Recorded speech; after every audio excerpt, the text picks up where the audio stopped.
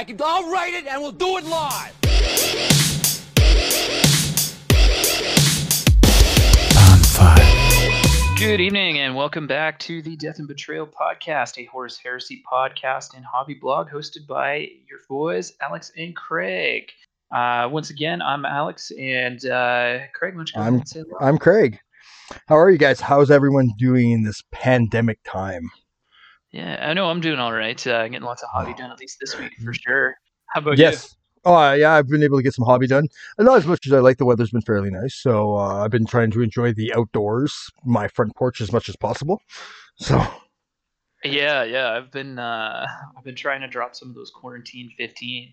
Oh, And, got bad there for a while. Yesterday. Yeah, it did. I actually went out and ran hills yesterday. Oh, yeah.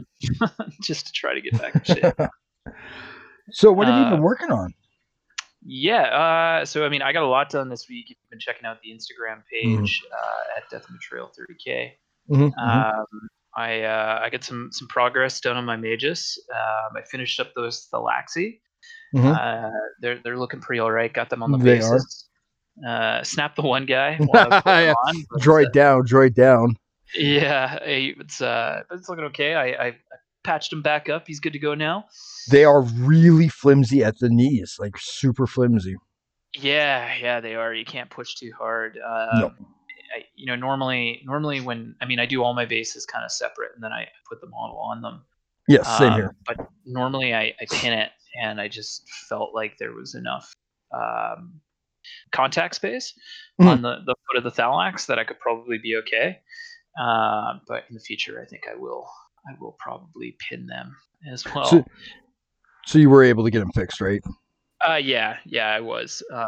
Luckily, the way that he's bending that knee, it hides it quite well. That's good. So I don't think you'll see it unless you're actually looking for it, or if you're looking up from the bottom, which is nice. But I experimented with some contrast paints, and I think they'll probably be my go-to for things like rubber seals, rubber tubing.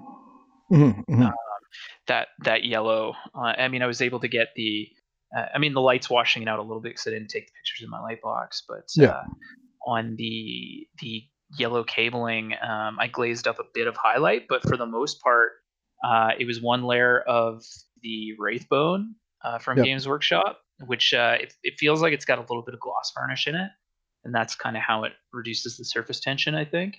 Yeah. And then it's one coat of EN in yellow, and it's like, as long as you don't slap it on there like too thick, it's tough to get a nice even shade line without having to go back and touch it up, and that's always kind of a pain in the ass for me. And then actually I got like 17 Jump Marines base coated up this week as well, so I was busy. You're a busy boy. Oh, I got some butcher. Well, so I had butcher models, and I'm not. Well, hear me out when I say this. World Eater butchers are fantastic against anything but other Terminators. Other two-wound Terminators. Well, they're running around with axes. Okay, yeah. So other two-wound Terminators. Plus, they're always getting hit on 3s. Don't get me wrong, I still will have butchers in my World Eaters army, but this group of butchers that I did up, I actually turned them into a regular Cataphracti Terminator squad. Okay. And so I did them up because they have all the World Eaters insignia on them, and they're a fantastic model. And I made them still look aggressive, like a lot of closed fists and stuff like that. The sergeant still has the chain fist that he has regularly, but I gave them their combi bolters. So I was painting them up and was working on faces. I'm still learning faces and skin tone, but I was happy with how the sergeant turned out. And he is up on my Instagram at Craigor the Barbarian. He's getting a lot of love. I'm happy with him. I'm looking at him right now. All his features stick out really well. Just need to do the eyes. So I was working on them, and I started building Mark III Marines because I'm going to have a regular Marine tactical squad in my World Eaters army that are going to be riding around in a Rhino to capture objectives. So I started building them, and God, I hate building. I've built so many Marines, in my go in the game that I hate building Marines Oh so yeah, much. it's a pain. I'm looking at the red butchers right now, and are they all helmetless? No, only the sergeant. Or do some of them have helmets? All the ones I have have helmets, and they have the World Eaters insignia on their helmet too. So the only one that doesn't have a helmet is the sergeant. Yeah, so I was saying I'm looking at your red butchers right now, and they Mhm. look great. Oh, thank you. I see the sergeant has the butcher's nails. Do they all have the butcher's nails, or are some of them wearing helmets? They're all wearing helmets. They are all wearing helmets. He's the only one that's not. And Except, yeah, you can see yeah. those butcher's nails in his head. Um, oh man, just listening to Betrayer lately, just I feel bad for the World Eaters. Like Angron is such a dick to them. He Yeah, he's just not nice. he doesn't care about them, and quite frankly, it doesn't seem like they really care about him. So Uh, yeah, that's a theme I think that's it's a yes, yes, it is. But that's beside the point. That's for a later. That's for a later date. We'll discuss Betrayer. Yeah, so I've been working on them. I got the Mark III Marines. I was working on the Mark III Marines. They're going to be riding around in a Rhino.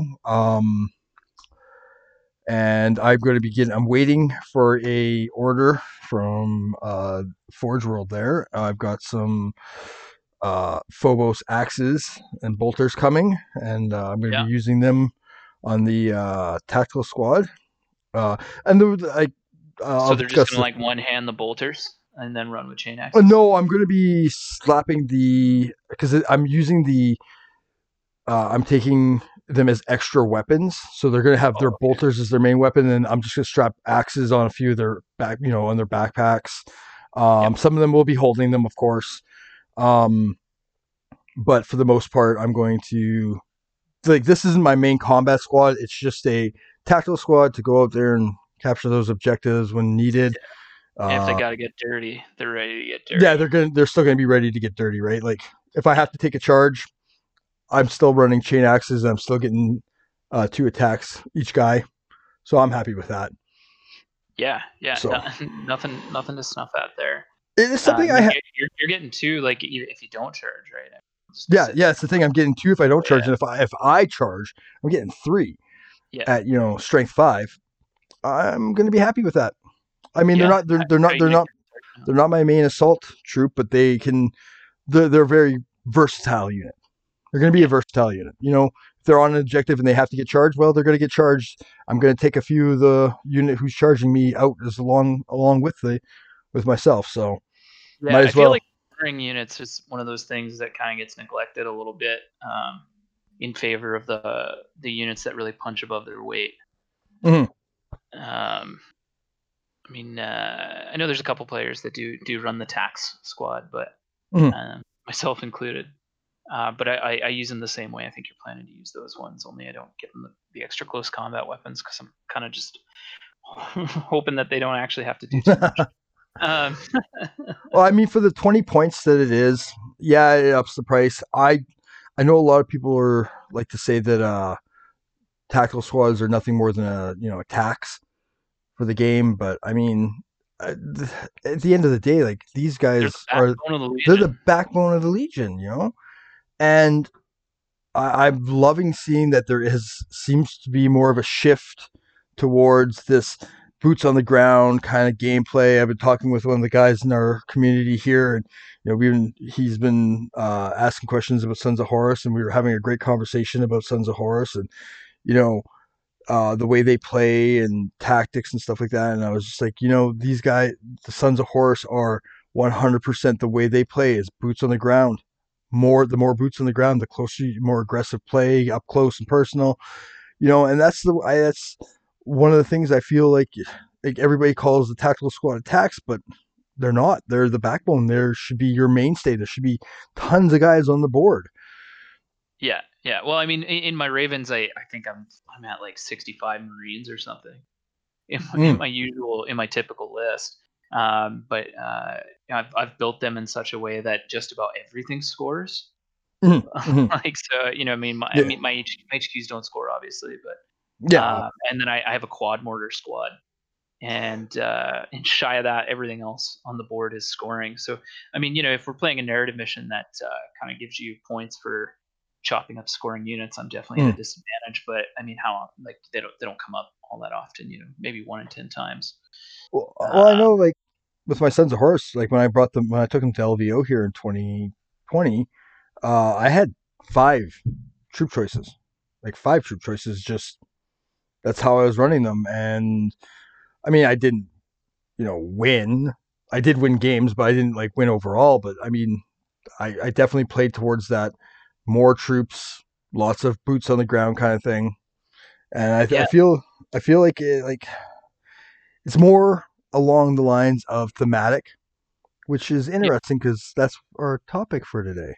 That is our topic for today. Yeah.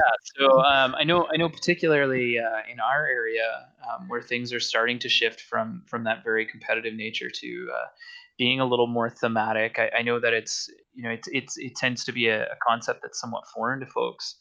Mhm. So yeah, I mean today we're going to talk a little bit about how to theme an army.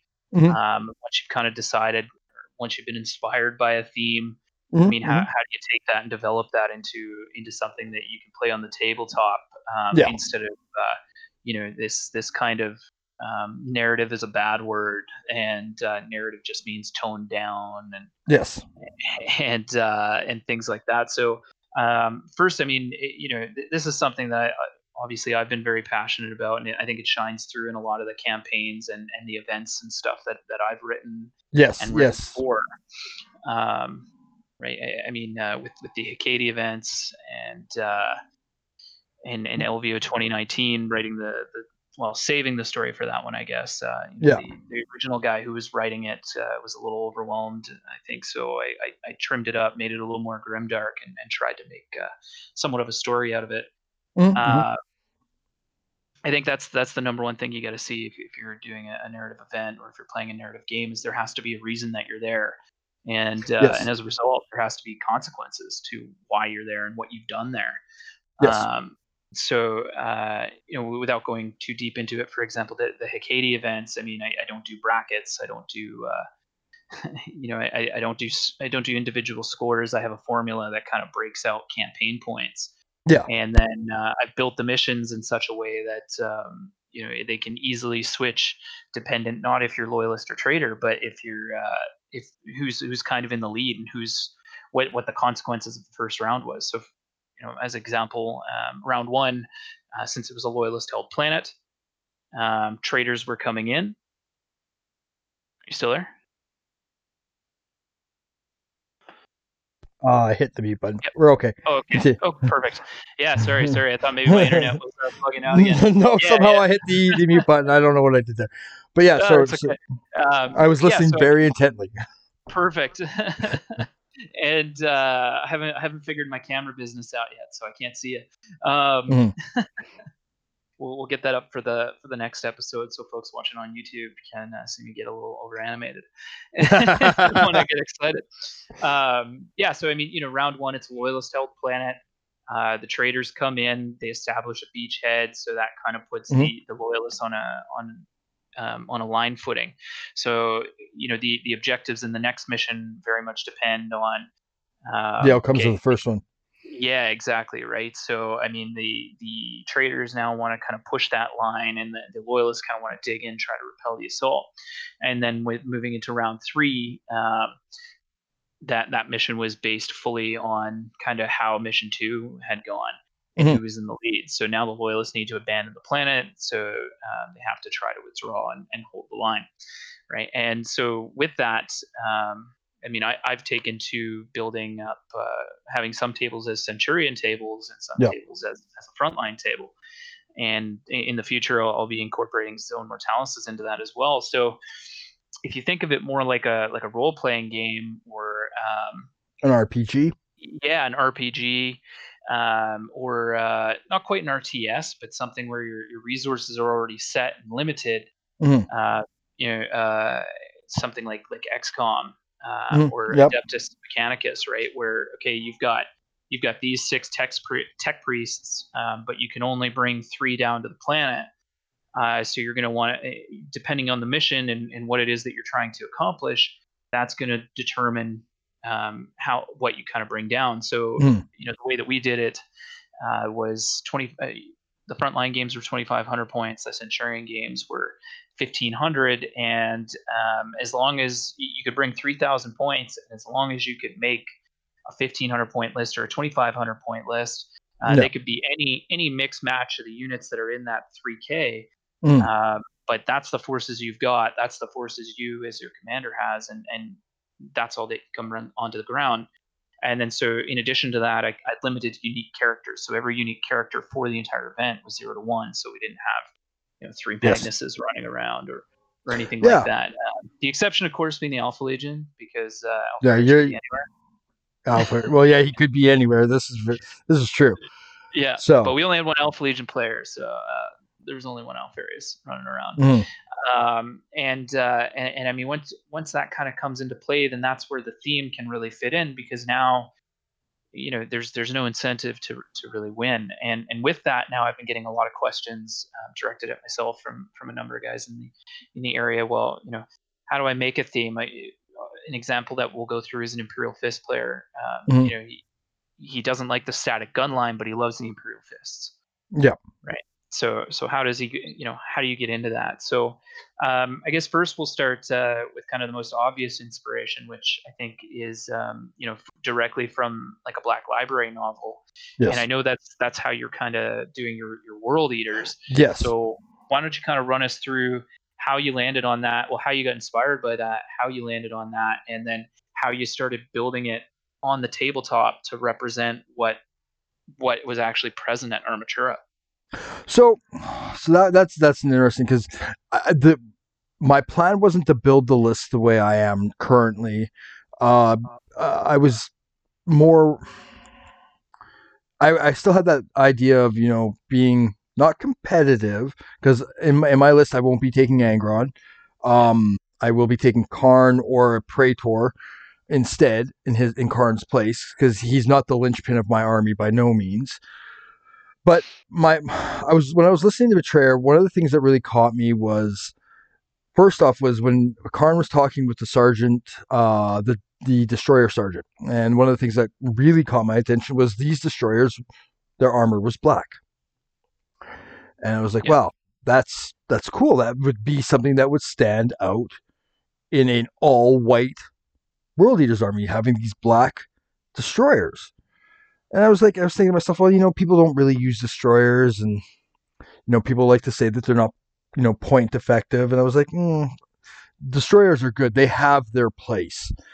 With the rad grenades and the rad missiles, or with rad phage. Apparently you can give them, because they have chain axe or chain swords, you can give them chain axes. So these guys are. Oh, that's nasty. It is nasty. I'm going to be hit. If I get a rad grenade off on a squad, I'm going to be wounding them on twos. Well, I think the destroyers were a unit that the World Eaters created, were they not? Not 100% sure about that. I think that was a Death Guard. But if I don't know. Comment. Yeah, if you know, comment, please. Yeah, if you're watching on YouTube, leave it in the comments. If you're not, let us know on Instagram. Let us know if we're wrong. Yeah, let's know if they come from. But so that was one of the first things that really caught my attention, was this interaction between Karn and a destroyer sergeant. And I was like, okay, well, what the heck? Hardly anyone uses destroyers. In fact, I don't think I've ever seen anyone in our community besides myself, because I had destroyers in my Blood Angels army, use destroyers. And I was like, okay, well, I'm going to add them into my list. So I came up with, added them into my list. And then later on, listening to the book, they were talking about these Melkador tanks moving up with the World Eaters, and just the volley of fire they were laying down. And I was like, I don't think I've ever seen a Melkador tank in a Space Marine army once. I know ever. I haven't. I just never. And I've seen it in the Solar Ox, and then I've seen it in its Infernus variation. Oh, yeah, the Infernus variation. Don't get me started on that one. But so I was like, okay, no one that I've seen in all the games in LVO. I'm not even really seeing it on Facebook or Instagram. I had to really search on Instagram just to even find ideas for world or for Melkador tanks.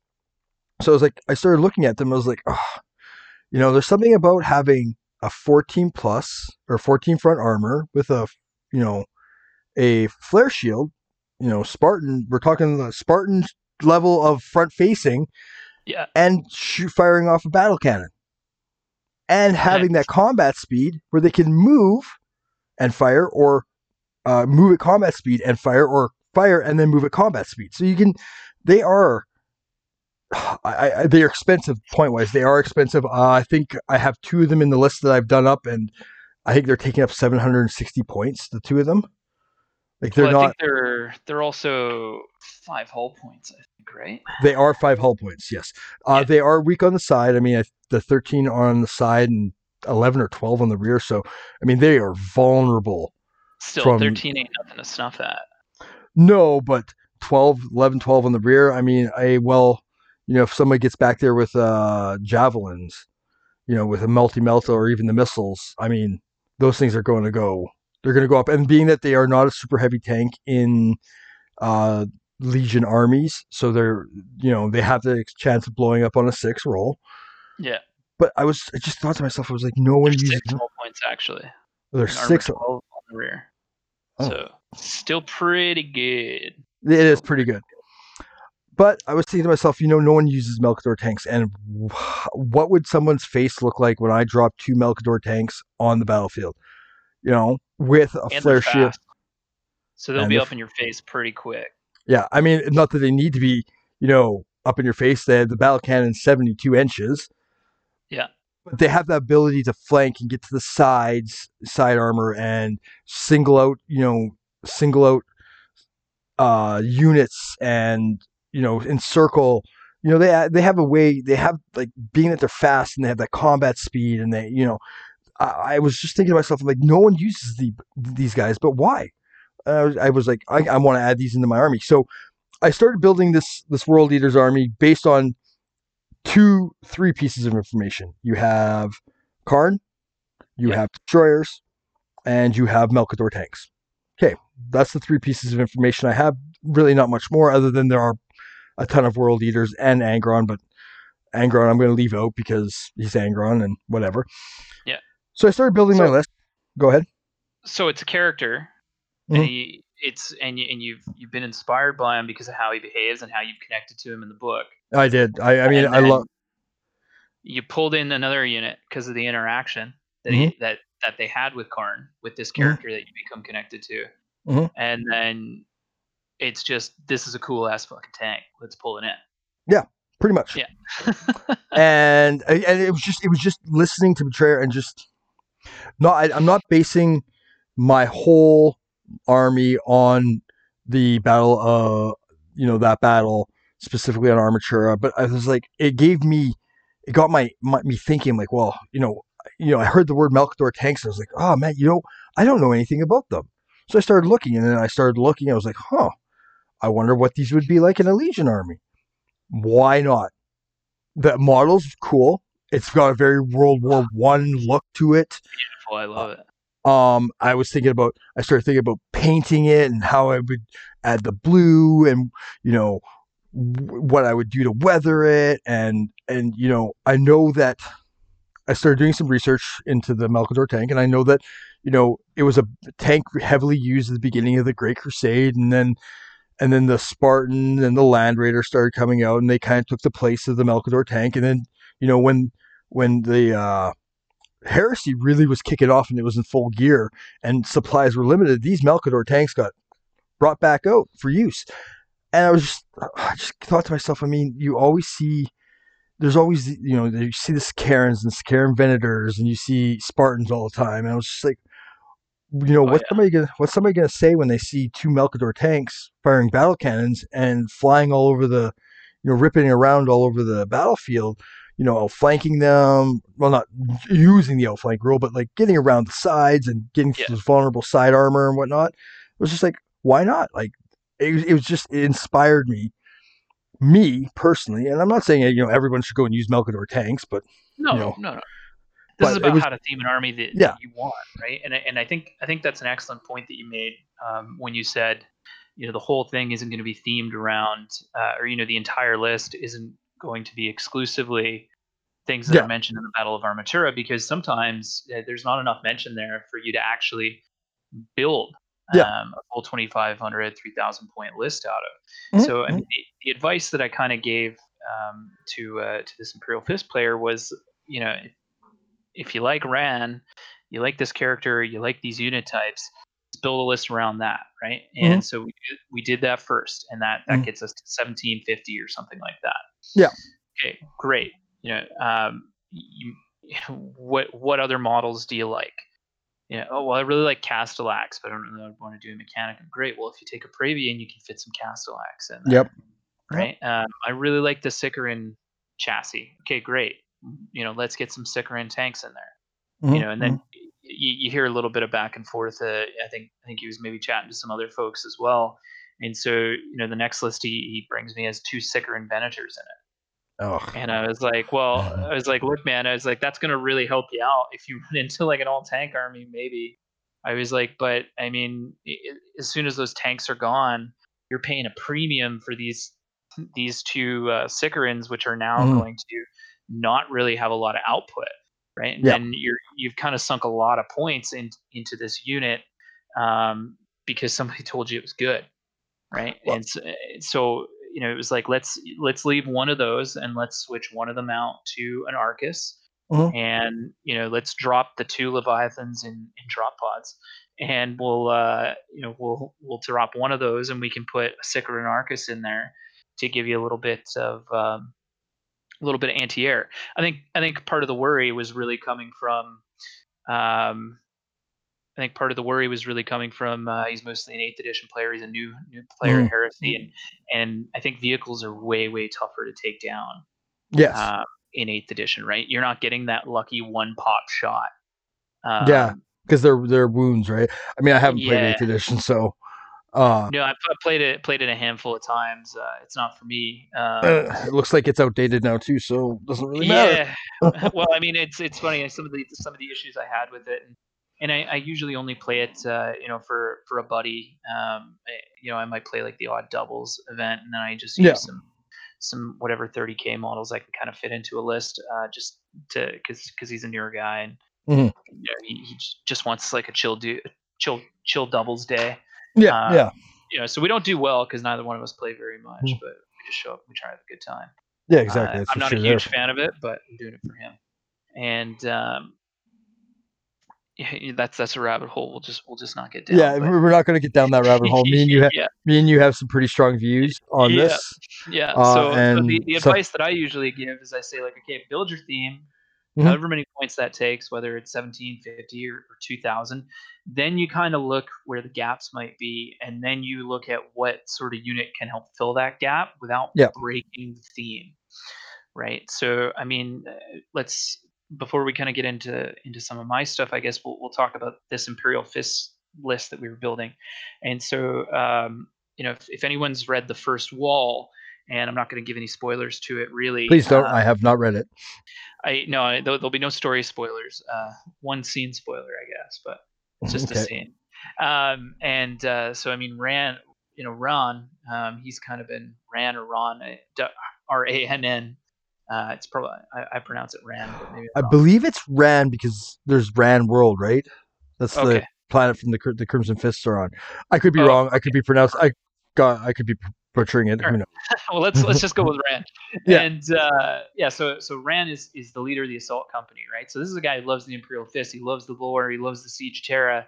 And so he wants something that fits in there, but he's not really interested in doing gun lines. So this was kind of my advice to him, because he's just getting through. I think he just finished the Solar War, the Okay. first book in the Siege, and so Rand becomes much more of a major player in the second book. And with Rand, he's the assault company's captain.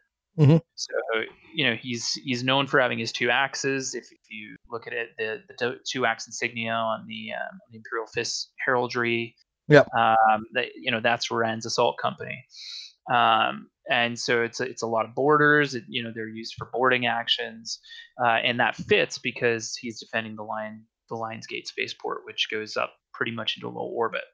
Mhm. So there's vacuum sealed areas, and it's going to be tight. It's going to be narrow. It's going to be very much a ZM once you get into the spaceport proper.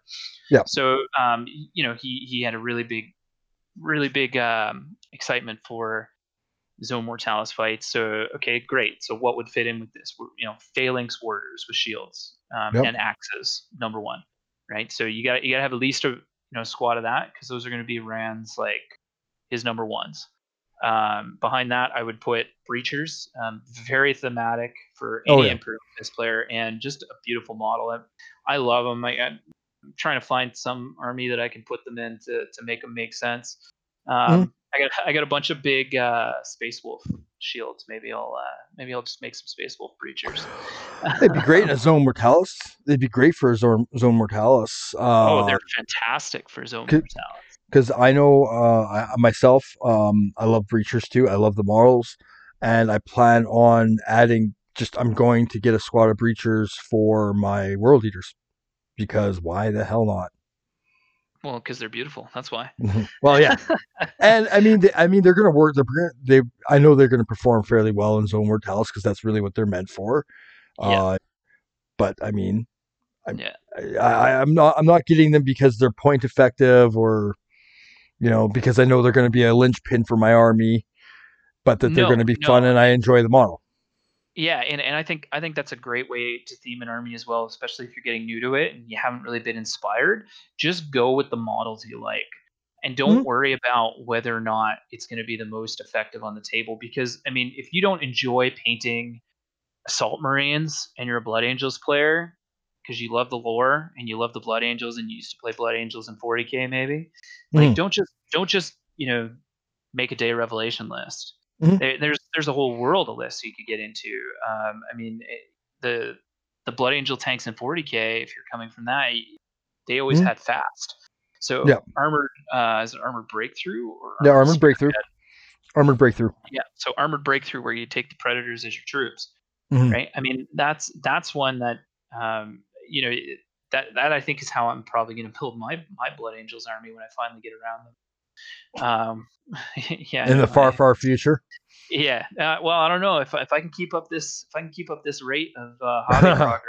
Oh yeah, you might by the end of the year. Yeah, who knows? And but I mean, because I can take 2 Predators, or kind of the minimum compulsory troop choices, and then I can pack tactical Marines inside Rhinos with chainswords, right?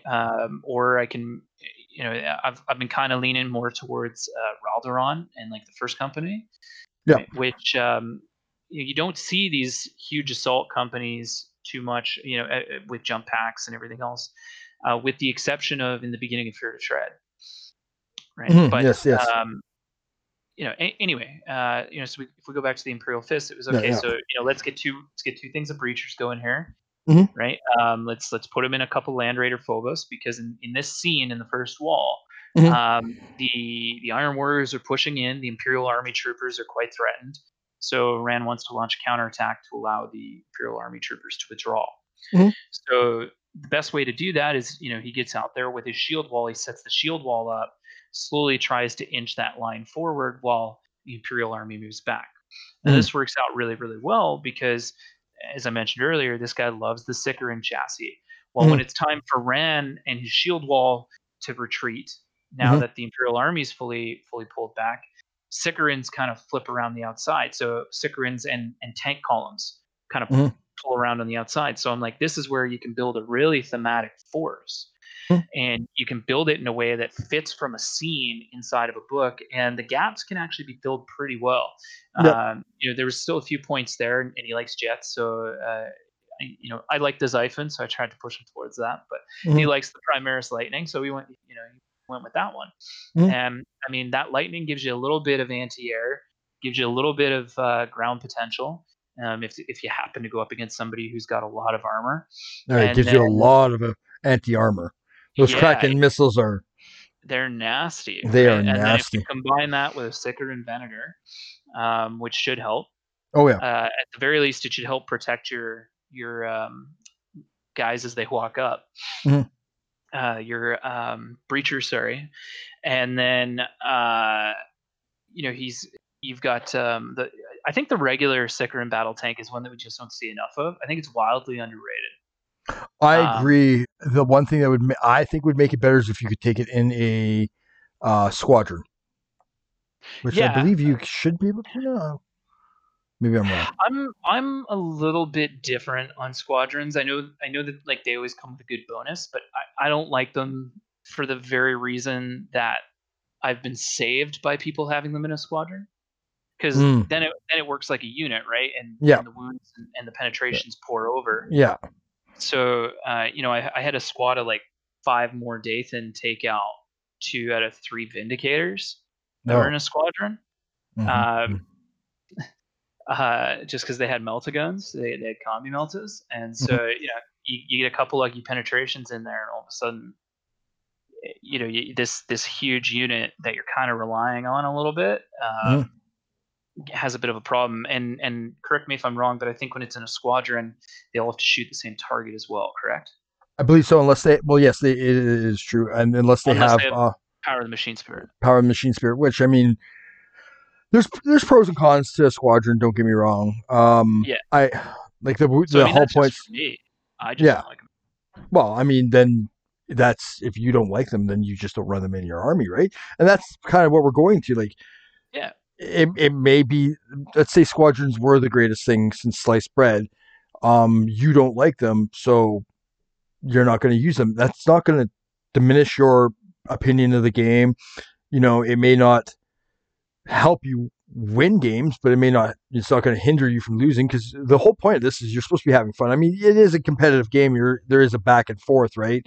And the main objective in the game is to win, be the victor over your opponent. But at the same time, I mean, you got to do what's going to make you happy. You got to do what's going to bring enjoyment out of it. Like, not just doing what you think you should do, what's going to be the most productive, not productive. That's a bad choice of words.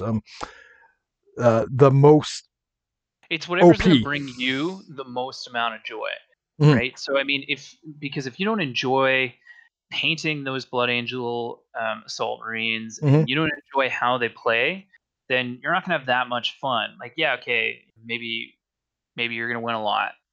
But I mean, that's, if you're not having fun while you're playing, that's probably going to show while you're across the table, and then the other guy that you're playing with isn't going to enjoy it so much, and it becomes a self-fulfilling prophecy. So I mean, I think it's go with what you like, go with what you enjoy painting, and then also it's not going to be this chore to paint it if you enjoy the model in the unit, right? So I mean, you've got you've got a Death Guard as well, and that's kind of just refresh me a little bit what that one was kind of based on. Well, that one was based more along the lore of the Death Guard, and they, again, a boots on the ground kind of army. I went with 2 15-man tactical squads, a 10-man missile squad, and an 8-man Volkite squad, using the Reaping Rite of War. So I do have Cassius Callus Typhus. Again, he is not my linchpin for the army, so I can also train him out for a regular Praetor. But the whole point was to maximize my troops, and I've seen what a 15-man tactical squad with a apothecary can do. Like, not even so much what they can do, what they can survive. And as long as you're not getting that double out. Yeah, and like I've had a game literally swing in a different direction because one Marine survived, and it just changed the whole game because it was a large squad and only one Marine was still left at the end. And I was just like, well, my plans have gone out the window because of one Marine. But so with that being said, I and this was at LVO too. Horus, it's a long story. It doesn't matter. One Marine survived, and he was okay. against Go ahead, Horus, and tell it's just so I was People wanna playing. hear it. I was playing against the guy, and he had Voxes on his tactical squads. So Yeah. he did have a large tactical squad. So my Justaerin and Horus get into combat. And because the Vox is the one that lived, he was able to re-roll his failed leadership. And because he survived, just this lone Marine Oh, survived. the Vexilla. The Vexilla. The Vexilla, sorry, yes, the Yeah. Vexilla. Because that one Marine survived, Horus was stuck in combat until my opponent's turn, being that until my turn. So that means I couldn't charge on my turn. So I had to kill this Marine, leaving Horus wide open for the barrage of firepower on my opponent's turn, and all because of a Vexilla.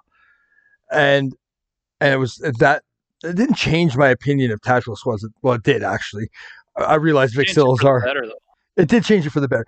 So I came back from LVO 2020 here, and I was just like,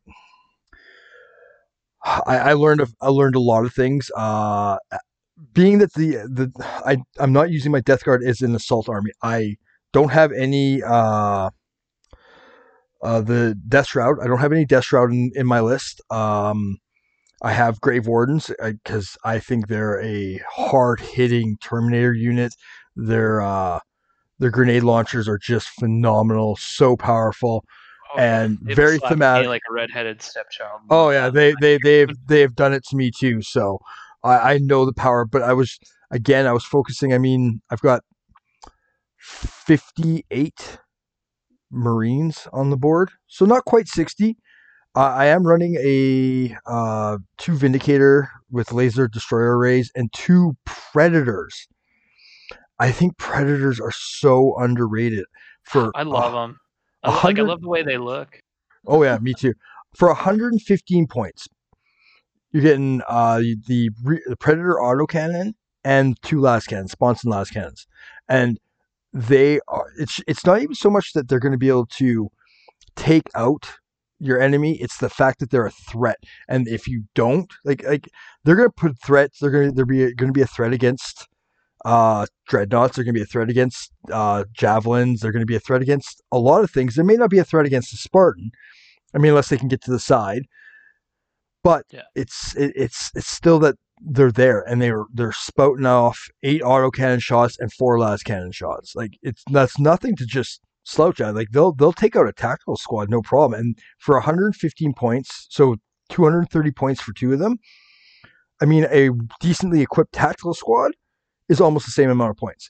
I think they're so underrated, and I've used Predators in a few of my armies. Like I had Predators with plasma destroyers or destructors or whatever they're called, and assault cannons for sponsons.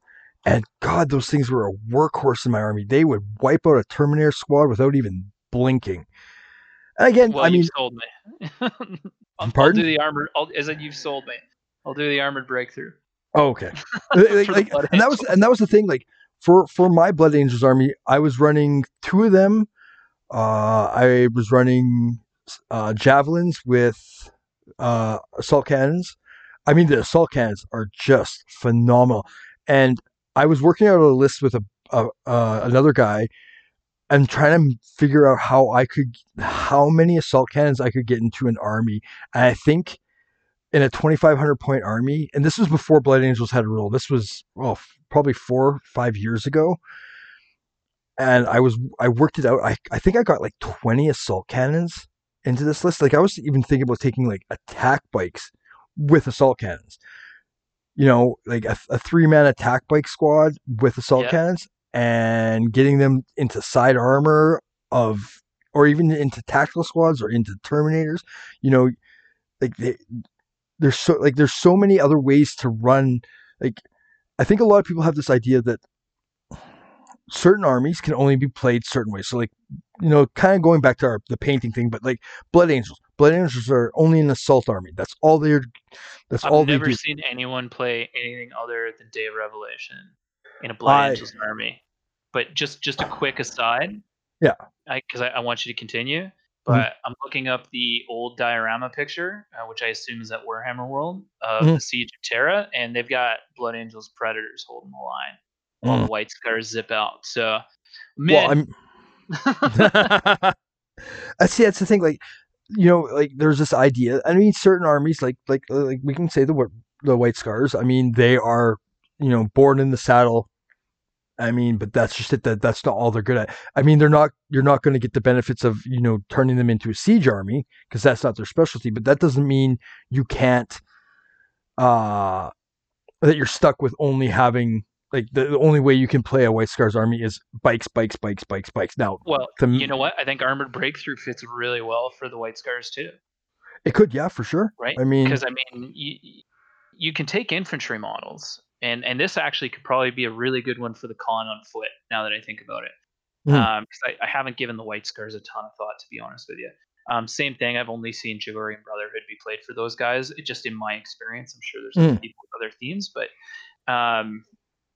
like if you're doing Armored Breakthrough, and any infantry type unit, so that would be any infantry and Terminator armor or power armor. Obviously not jump infantry because they can't go into transports. Any regular infantry type can only be taken if you have the available transport capacity. So if you pack a Spartan or a Storm Eagle, because you can take a Storm Eagle, put the con in there. I like the Storm Eagle a lot just in general. So pack the Storm Eagle and the con with some like Ebon Keshi, and then you've got your fast Predators now. So have those bad boys as your troops, and then you can take some Weapon Master veterans and have them in a Land Raider squadron of Land Raider focus. And all of a sudden, you've got and all those tanks now gain fast, right? So now you've got a really fast, really good at shooting while moving fast tank army that's going to have the potential to still utilize the White Scars special rules and their special equipment, like those glaives. Yep. And I think that's a beautiful theme that we've never seen. And then sprinkle bikes into flavor at that point. Right? Well, or and speeders or whatever. You know what I'm thinking? Because I know what diorama you're talking about, the Siege of Terra, and I'm pretty sure in that diorama, Khan is riding a Land Raider. Actually, I know he's riding a Land Raider. I'm 100% sure he is on a Land Raider. Yeah. And there's again, a bunch of bikes in front of him. There's a really special bike leading out. And then, it looks like the picture I'm looking at is not very high resolution. But there is a Land Raider coming out, and there's somebody hanging out on top of it. And I am sure that's the Khan. Like, I mean, I that would be so awesome tomorrow. Have him just riding a Spartan, chains holding him, just going hard. I mean, and that's the thing. Like, there again, we've now just we've talked about a list, a White Scars list that none of us, I mean, I have no intention of doing a White Scars army anytime soon, maybe one day. But there again, we took a picture, and we're talking about the Siege of Terra picture, and we kind of just ran with it. We just ran with ideas on, how could we do this? How could we work with this? Using that as inspiration for our a quick little idea list that could be fun. Man, that could be a killer army. That could be wicked. And anyone who knows that they're going up against White Scars next isn't going to think about, they're going to be prepared for a bike army, because that's the norm. And to be honest with you, I think that's actually why I've had so much success with my Ravens. It's a little bit of the same sort of effect you get when a new army comes out. Nobody knows how to deal with it. Nobody's list is tuned for it. And nobody's tuned to play against the Raven Guard, or at least in our area. I mean, they are now. Now they've caught on to my shenanigans. But, the more they can get targeted pretty heavy. But it becomes this thing where it's like, I'm not really used to seeing that. But then you get interested in it. Like, I love playing an army I've never played. Like, even though the first game I played against Demons, I got slapped. But it was a really fun game. I enjoyed it a lot because I got to learn a lot. And for one thing, the paint job was phenomenal. It was Alex Bedinsky's Demon Army, which is looks like it crawled straight out of hell itself. Yeah. And it's phenomenal. And I had a hope, and I was like, okay, I'm gonna have to try to shoot right, Mhm. and I'm gonna have to try to shoot as much as I can. I rolled bad, but which is just par for the course for me. But a lot of misses in that first round. But Yeah. I pulled a really fun bait and switch on him, and again, it was because he's not used to playing with Raven Guard, Mhm. and so for anyone who's played my list, they know that the only thing I put on the table for my deployment is a Damocles Command Rhino, Mhm. and usually I'll put it in a way that I can abuse the deep strike bubble. But for Mhm. this Mhm. one, I actually put it in the far corner because we're doing Yeah. the Yeah. diagonal deployment zones. So I Mhm. put it in the far back corner, and I said, "Okay, I'm deploy it." And he looks at me, he goes, "Are you sure?" And I was like, "Yeah." He's like, "You're not gonna do anything else?" I'm like, "No, it's just that." He's like, I get to place portals down now, right?" I was like, "Oh yeah."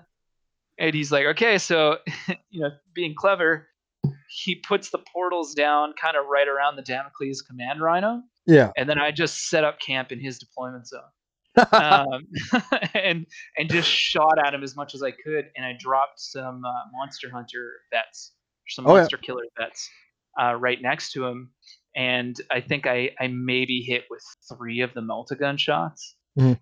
like out of 10. And he only like the way he rolled, he only had 1 demon come out, so his rolls were on my side, but I just couldn't do it. Mm. Um, but I mean, that's just it. Like I love seeing an army that has a great cohesive theme that's so different from the norm Mhm. and stands out from it. And I think what I guess I'm trying to say, and this is kind of a long way to get to the point, is I think if you're like, don't necessarily worry that because it maybe looks bad on paper that it's not going to work. Mhm. Build it. I always recommend that you paint the models first. Don't play test it because let's say you go out and you spend all this money on bikes because you want to do an Imperial Fist bike army, Yeah. and then you lose the first couple games, but you played it with gray plastic. Now you're convinced that the bikes don't really work right, but maybe you just hadn't figured it out yet. Right? I mean, the first game I played with my Ravens, I lost 27-7, but Well, I didn't just put them on the shelf. see. I know. There's a guy. There's a guy in our community, and he's a great player, one of the best. He told me that he plays at least 8 games with a list before he makes any changes to that list. And I I think think that's I think that's a great suggestion.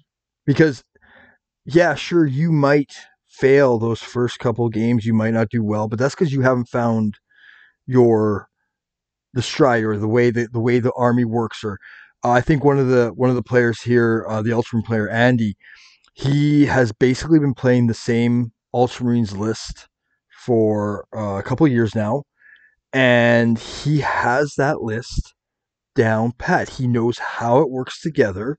He knows what to do with it. He doesn't win all his games, Nobody but does.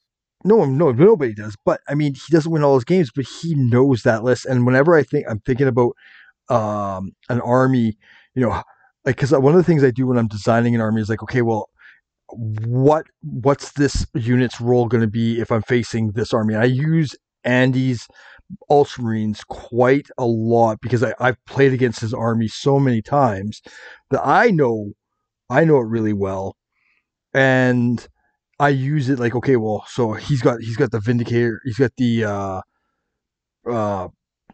Vindicators with the laser destroyer rays. Okay, what? Oh Okay, yeah. so okay, what am I going to do to take care of them? He's got Gilliman, and Gilliman's riding in a Land Raider, and Gilliman's got the uh, Flamer support squad. I'm not sure if he's still running that, but he was running it for quite some time because I mean, you go to charge Gilliman, and you are getting your. Yeah, it's wall of death. It's just a wall of death. Like I don't think I have ever It's charged awesome. that unit until all those Marines are dead. And I Oh, mean, even oh god, no, I think he was right. He had 5 of them surrounding him, plus Invictus and Gilliman. And I mean, he played the army really well. He had like just the way he plays the army. He knows it inside and out. And I know when he first started using that list, he wasn't winning all his games. He was probably losing most of them, but that's because he didn't find that cohesive. This works. How can I put this? Do this first, then this, and these two that He didn't combo have his worked. he didn't have his algorithms down. Yes, yeah. I mean, and that's the same. Like I spent a solid year Didn't this have his past. practical sorted out from his Yeah, theoretical. I mean, I for myself with my Sons of Horus. I mean, I played them for about 18 months straight. They were the only army I was playing. Once in a while, I pull up maybe my Thousand Sons or, whatever. On occasion, my Dark Angels, but they don't have full rules yet. And I'm Yeah. waiting. I'm so waiting. But that's but I started figuring out. I'll be out soon. Don't worry. I started figuring out the ways to, you know, like how I can make this army work, and trial and error, right? I had units that I again, when I started the Sons of Horus, it was for me and you to play through the Istvan 3 campaign, and I was originally doing them as a loyalist, Sons of Horus. So I have the only heir I have for my Sons of Horus is a Dreadclaw drop pod, and that got added later on when I was using them in a more competitive tournament style scene. But before, like, I have no air support. I have zero. I'm looking at the army right now. I have no anti-air at all. Yeah. And Well, I did. And my Caleb Decima army is very much themed the same way, right? I mean, I do run Decima Invictus because I made a real sexy model for him, but Yeah.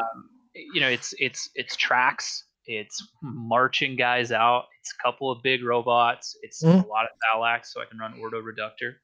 And then it's just as much esoteric and rad and energy weapons as I can get because he's just pissed off and angry.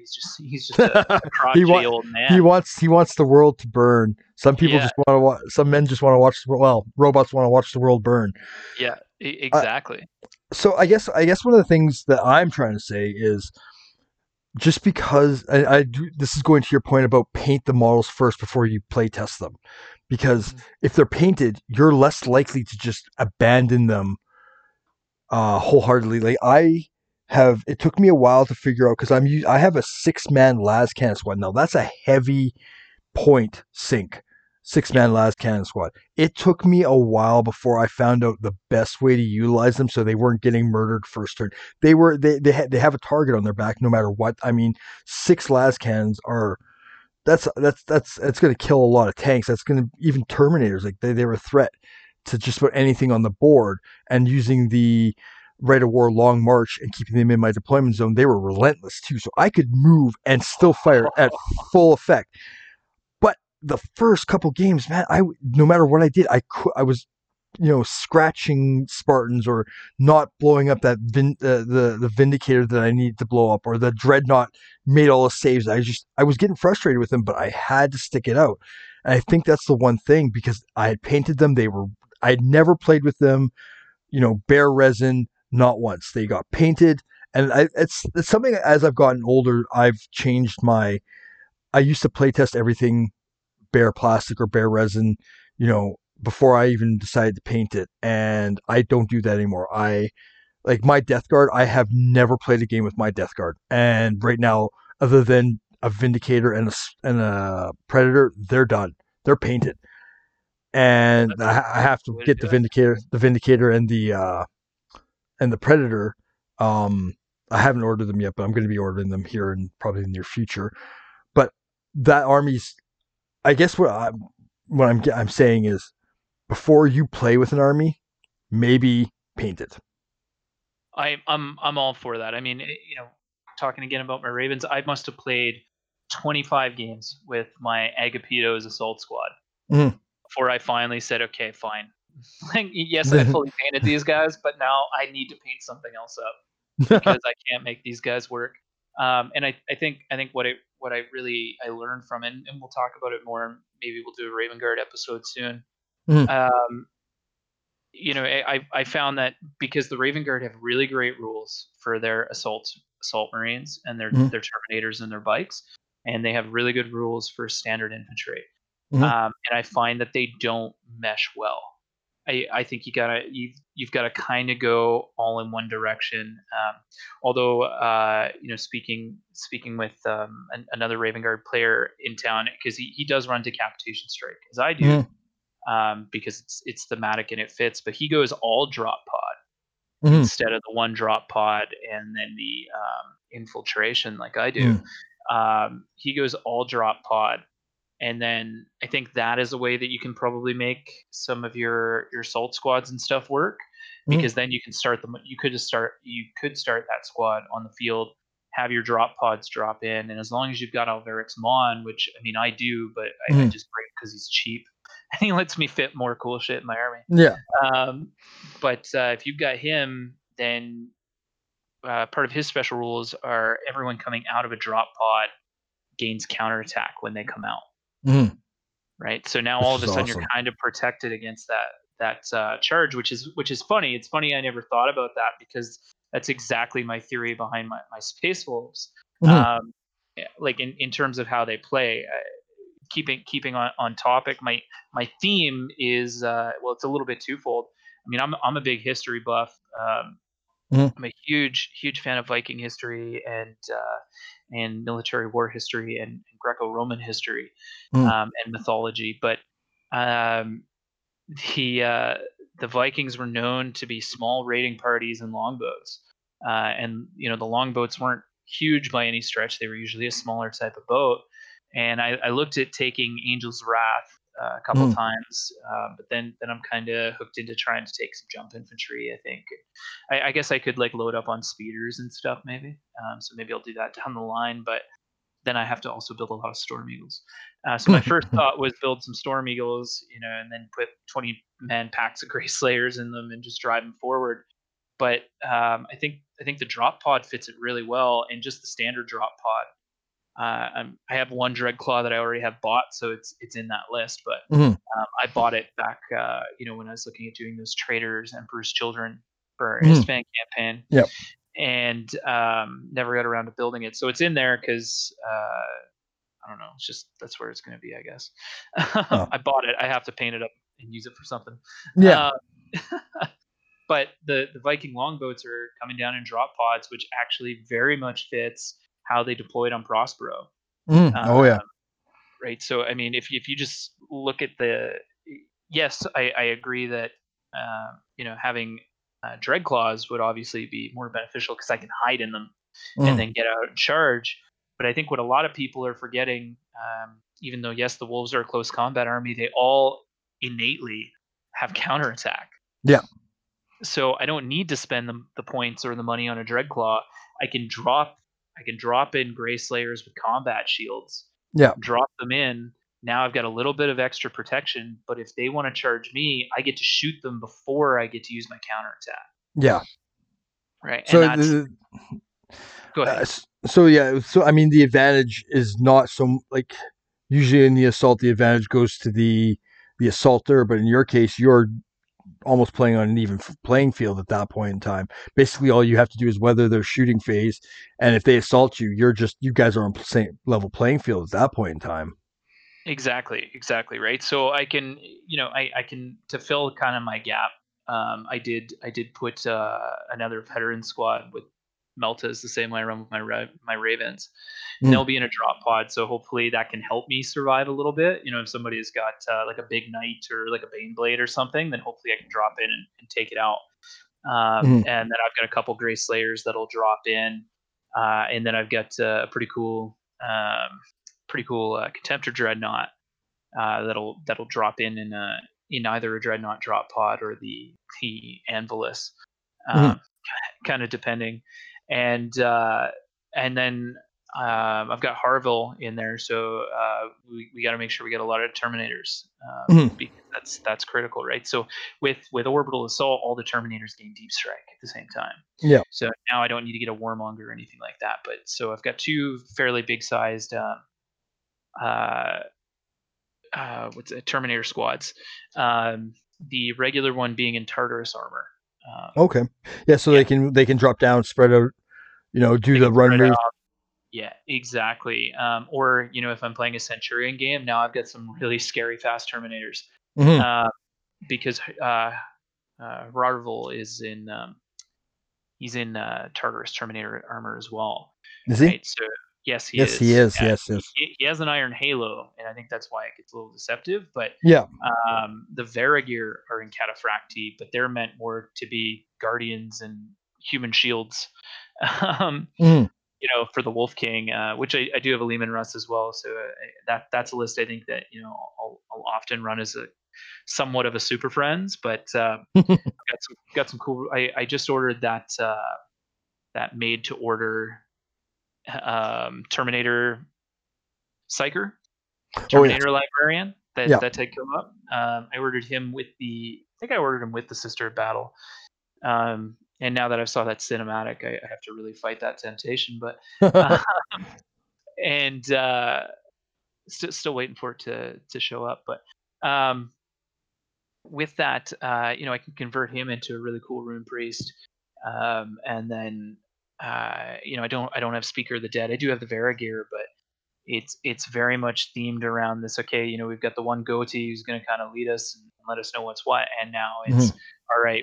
This is the tip of the spear. We got to get in, because I think playing through the Prospero campaign is going to be just phenomenal, especially if you go from a frontline game down into a Centurion game. Yeah, right? When they were in the catacombs.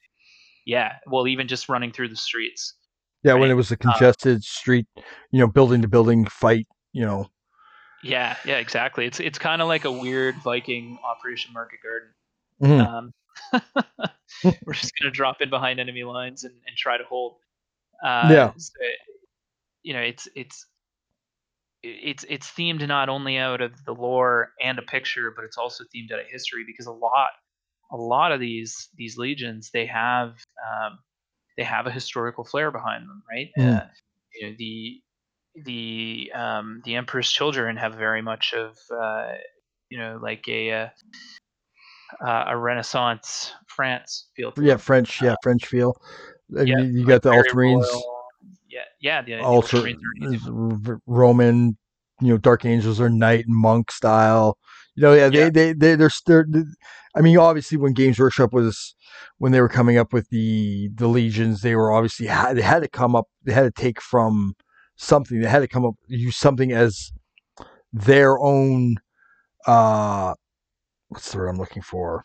Muse, and they needed something to, maybe not based solely on, but, give them that seed of, okay, well, what if we do Vikings? Okay, well, how would they look? And then, okay, so now we're at the Space Wolves, and they got their long hairs, they got beards, they got the leather helmets or head face masks, very Viking. You got the Dark Angels with, their robes and their swords, and they're really all about using swords, and then okay, well, what would that world look like? So now you got Caliban, that's this lush forest that, when I think Caliban, I think of medieval Germany or United Kingdom kind of thing. That's where my mind goes, is that dreary, dark, cloudy, super dark green, lush forests that you see in movies and stuff like that.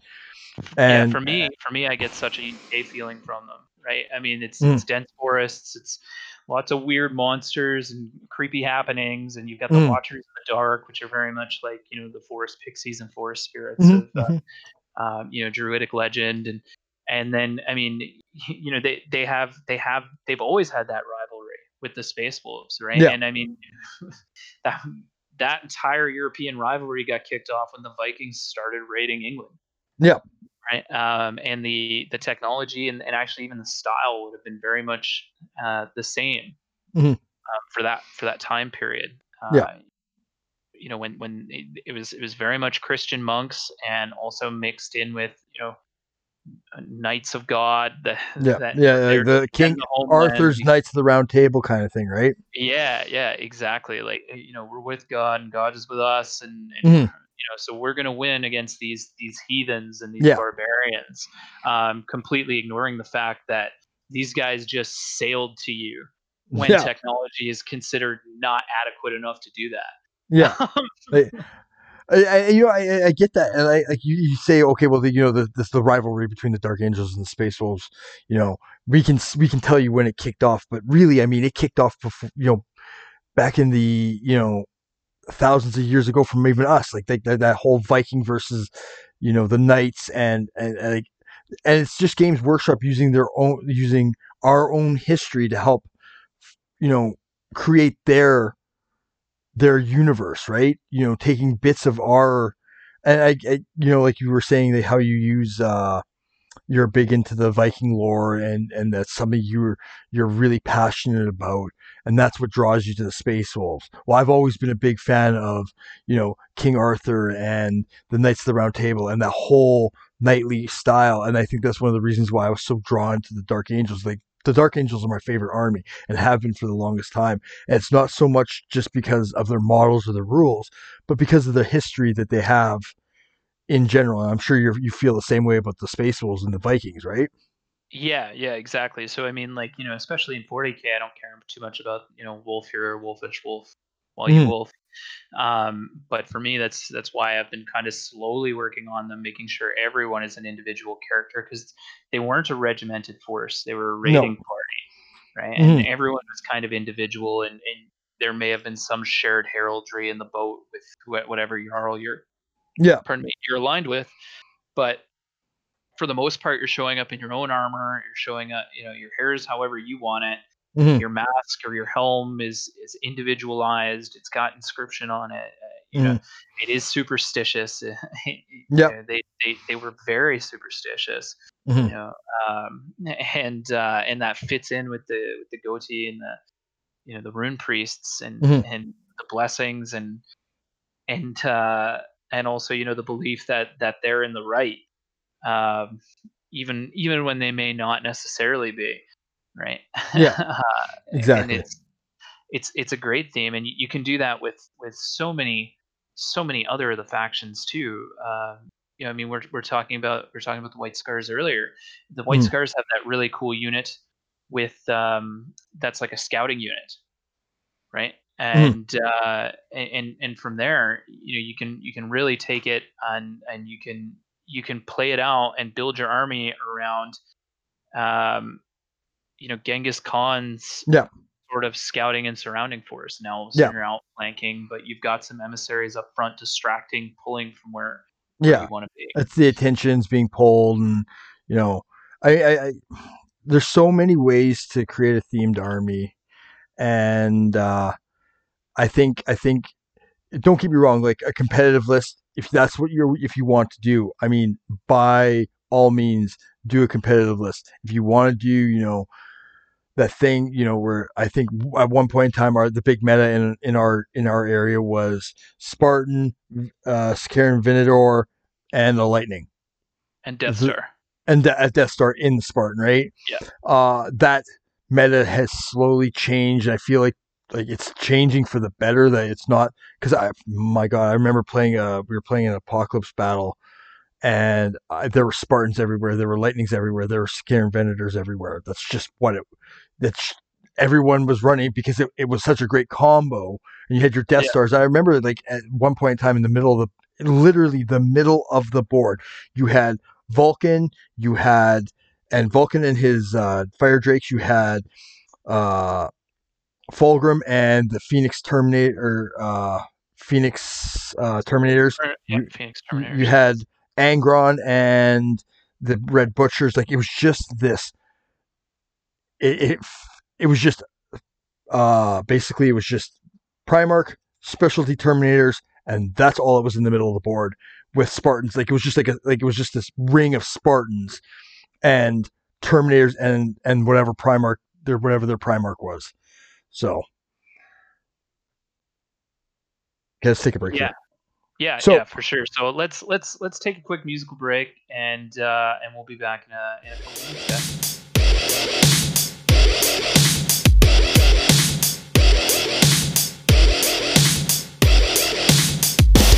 On fire.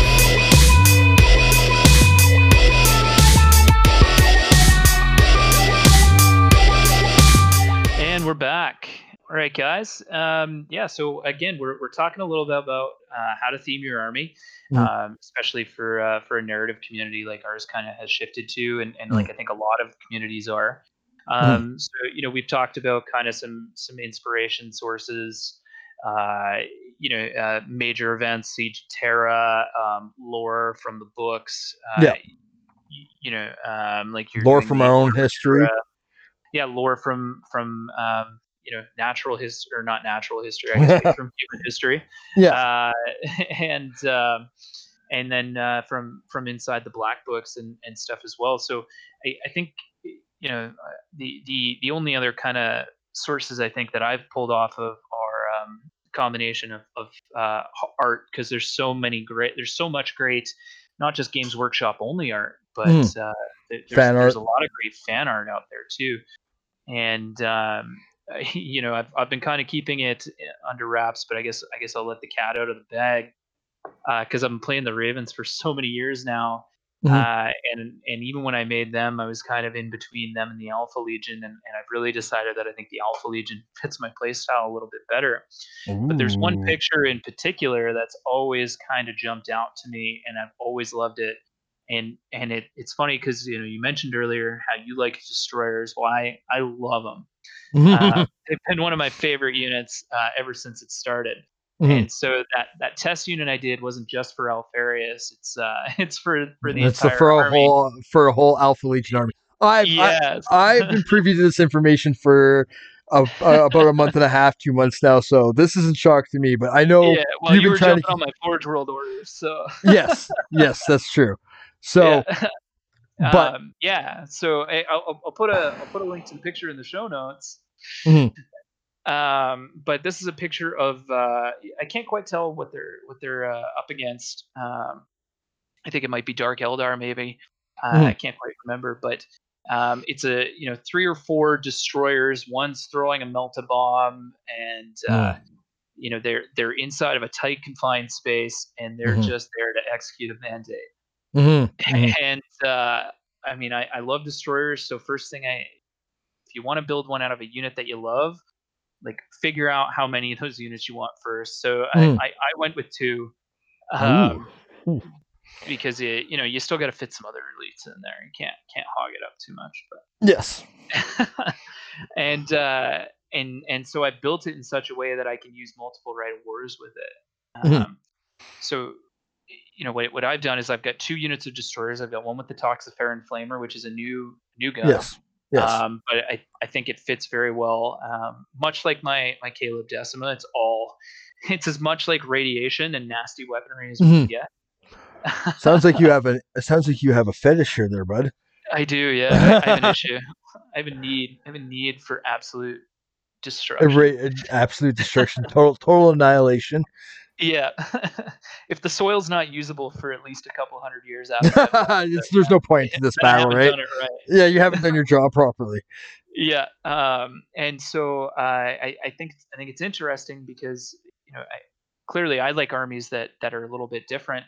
And if you're worried that your army might be a little bit too different from the norm, don't worry about that. Because again, I think it's going to play in your favor more often than it won't. Yes. So it's all jump infantry for the most part. I do have a Warmonger and some Lernian Terminators because they're badass and they have Volkites. Oh yes. And where I can take Alfarius, he'll be romping around with those guys. But I've got a Plasma Moritat jumping down with the 2 squads of destroyers, but I've got 3 assault squad units with Melt-a-Bombs. And then power daggers on all sergeants, and plasma weaponry where I can fit it in. So, I've played a number of Alpha Legion players. I played Armin a number of times, and the only one that I've seen that broke the norm was Dan's Drop Pod. Yes, Dan. Alpha Legion army, and I think that's a good one. But I think what didn't attract me to it is that you're almost always kind of wedged into that counterattack. Yeah, I think. Right. Maybe if there's a lot of tanks or a lot of armor, you might go tank hunters, maybe. But for the most part, I think you're always going to be in the counterattack. Much to how Darren runs his Raven Guard. Yeah. And I found that when I'm playing Raven Guard, I'm kind of playing like the Alpha Legion because I'm doing a lot of shenanigans with reserve modification. I'm showing up at the right moment to completely overwhelm my opponent's critical leadership, and then I'm trying to just eliminate it. And then after that, it's about holding on and try not to die. And Sorry, go ahead. See, I've always everybody kind of compares the Alpha Legion and the Raven Guard the same. I don't think they're the same. I always looked at the Raven Guard as a Viet Cong. You don't even own the ground you stand on. Very guerrilla warfare. Whereas I've always looked at the Alpha Legion as saboteurs and everyone. I guess Ocean's 11 style. Like everyone has a task. Everyone has uh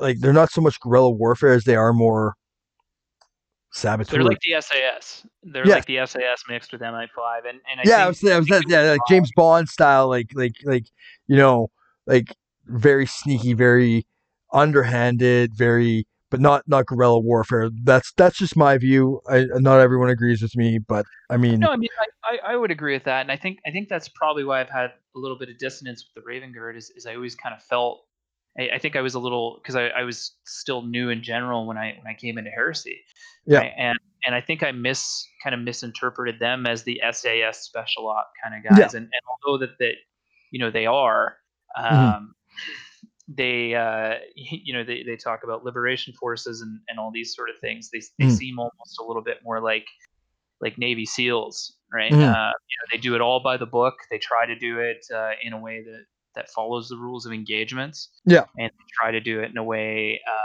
with zero collateral damage or as little as possible. yeah, And then if they need to, it's small specialized squads going into an accomplish an objective. mhm, Whereas I've always kind of been pulled more towards the SAS sort of, multiple divisions within the same thing, mhm, um, and then the intelligence side of things as well, mhm, right? And the SAS will very often work with MI5 mhm, in kind of a tactical manner. So, to me, I think I probably would have been happier, or not happier necessarily, because I have enjoyed playing the Ravens, but I think the Alpha Legion would have fit better. So now I've got a way, and I've got a picture, and I've got an inspiration that I can mhm, create an Alpha Legion list that's extremely different, but extremely flexible, which yeah, only fits into the narrative even more, right? mhm, If you read through their Black Book, it's about running. It's about running missions when they have to, and then mhm, when they have to show up to war, it's completely overwhelming and from all directions. And what better to do that than with jump packs and keep yeah, yourself agile and keep yourself moving, mhm, right?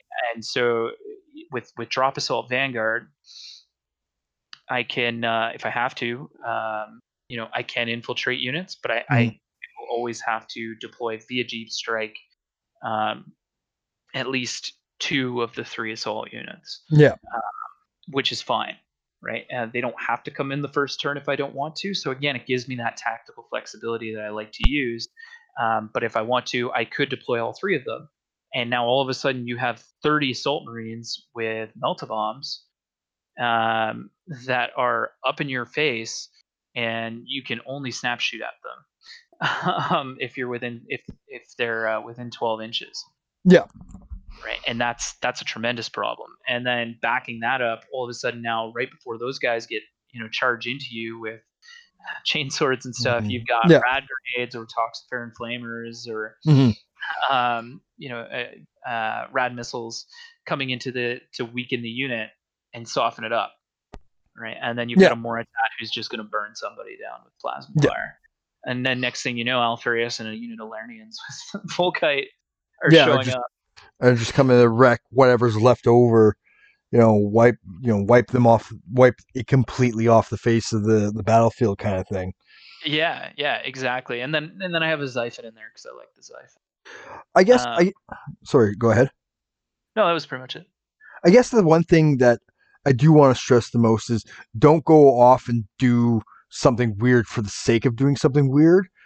And Yes. I'm not saying that's what you're doing. That's not what I'm saying. I'm saying No. like we're not saying that's not what we're saying. We're saying use inspirations more for yourself to build your list rather than you know point and click like this. I know this is going to work really, really well. And then don't get me wrong.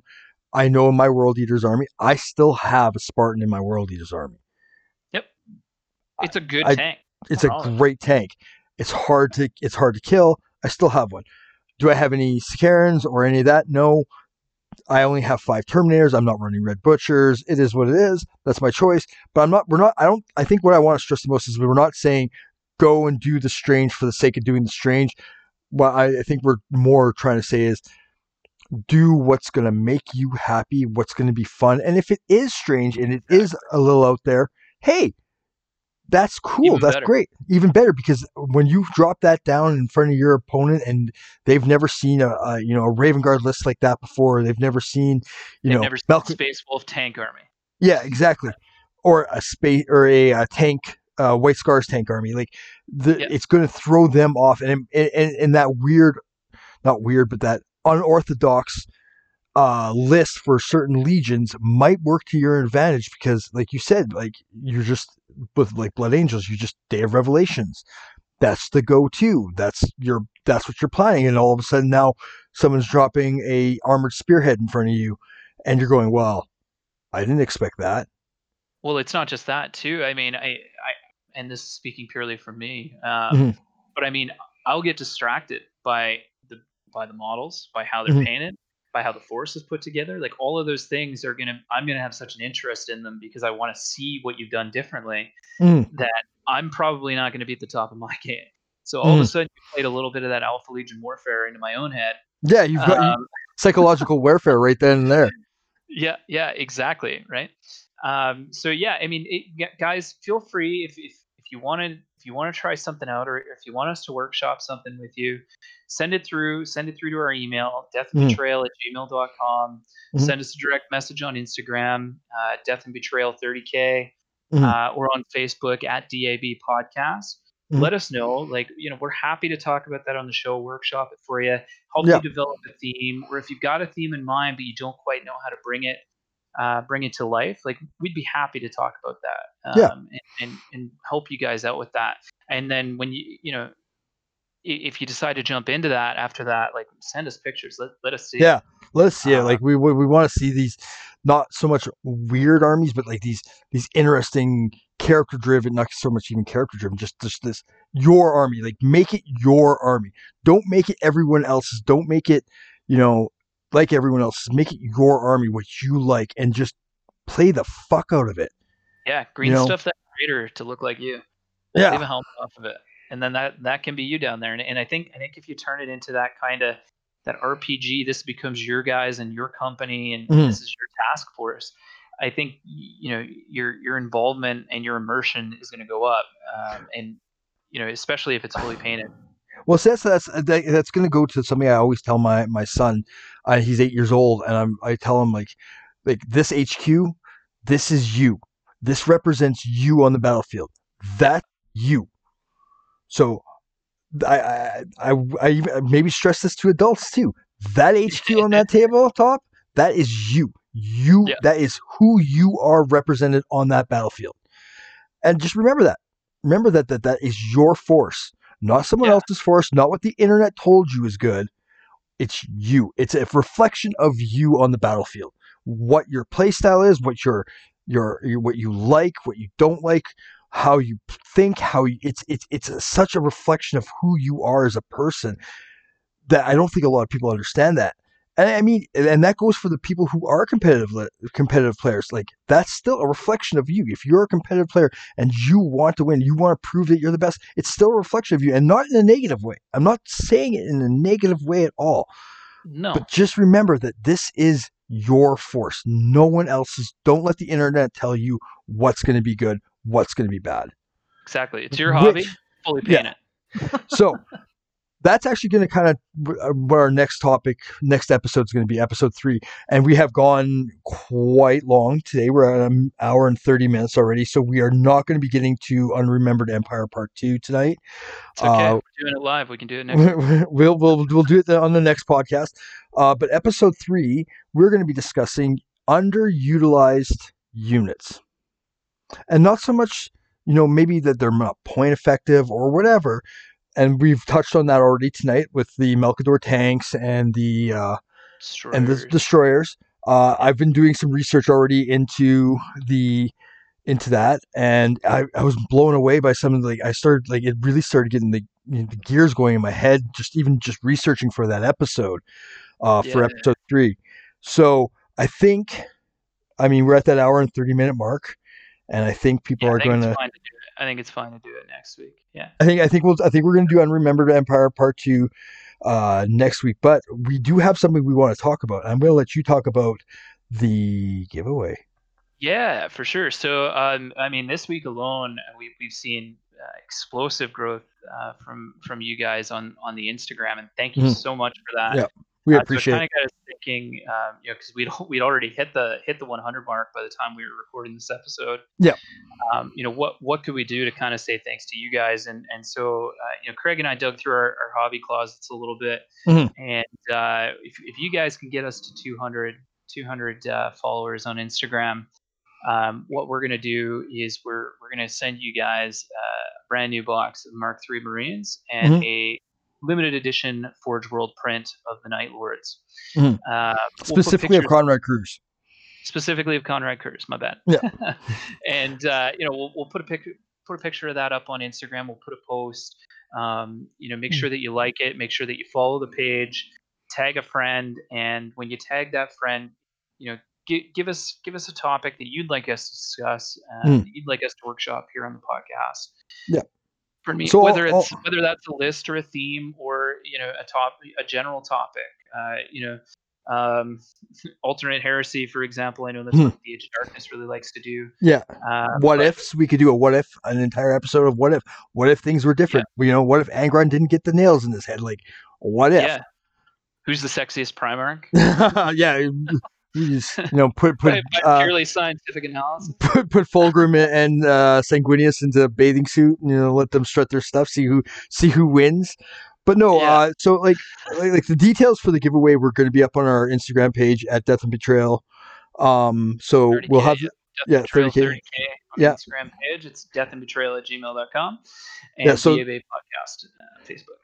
So the details will be up on the Instagram page. So look out for that. And thank you so much for the support you've already given us. And I mean, geez, this is only our second episode, so I'm hoping the future looks bright for us, and right now it does. So again, thanks for the support and the love, and let's make this a good one. Let's keep this heresy train rolling.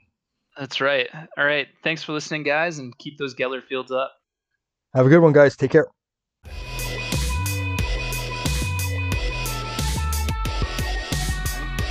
Fucking thing sucks. We'll do it live.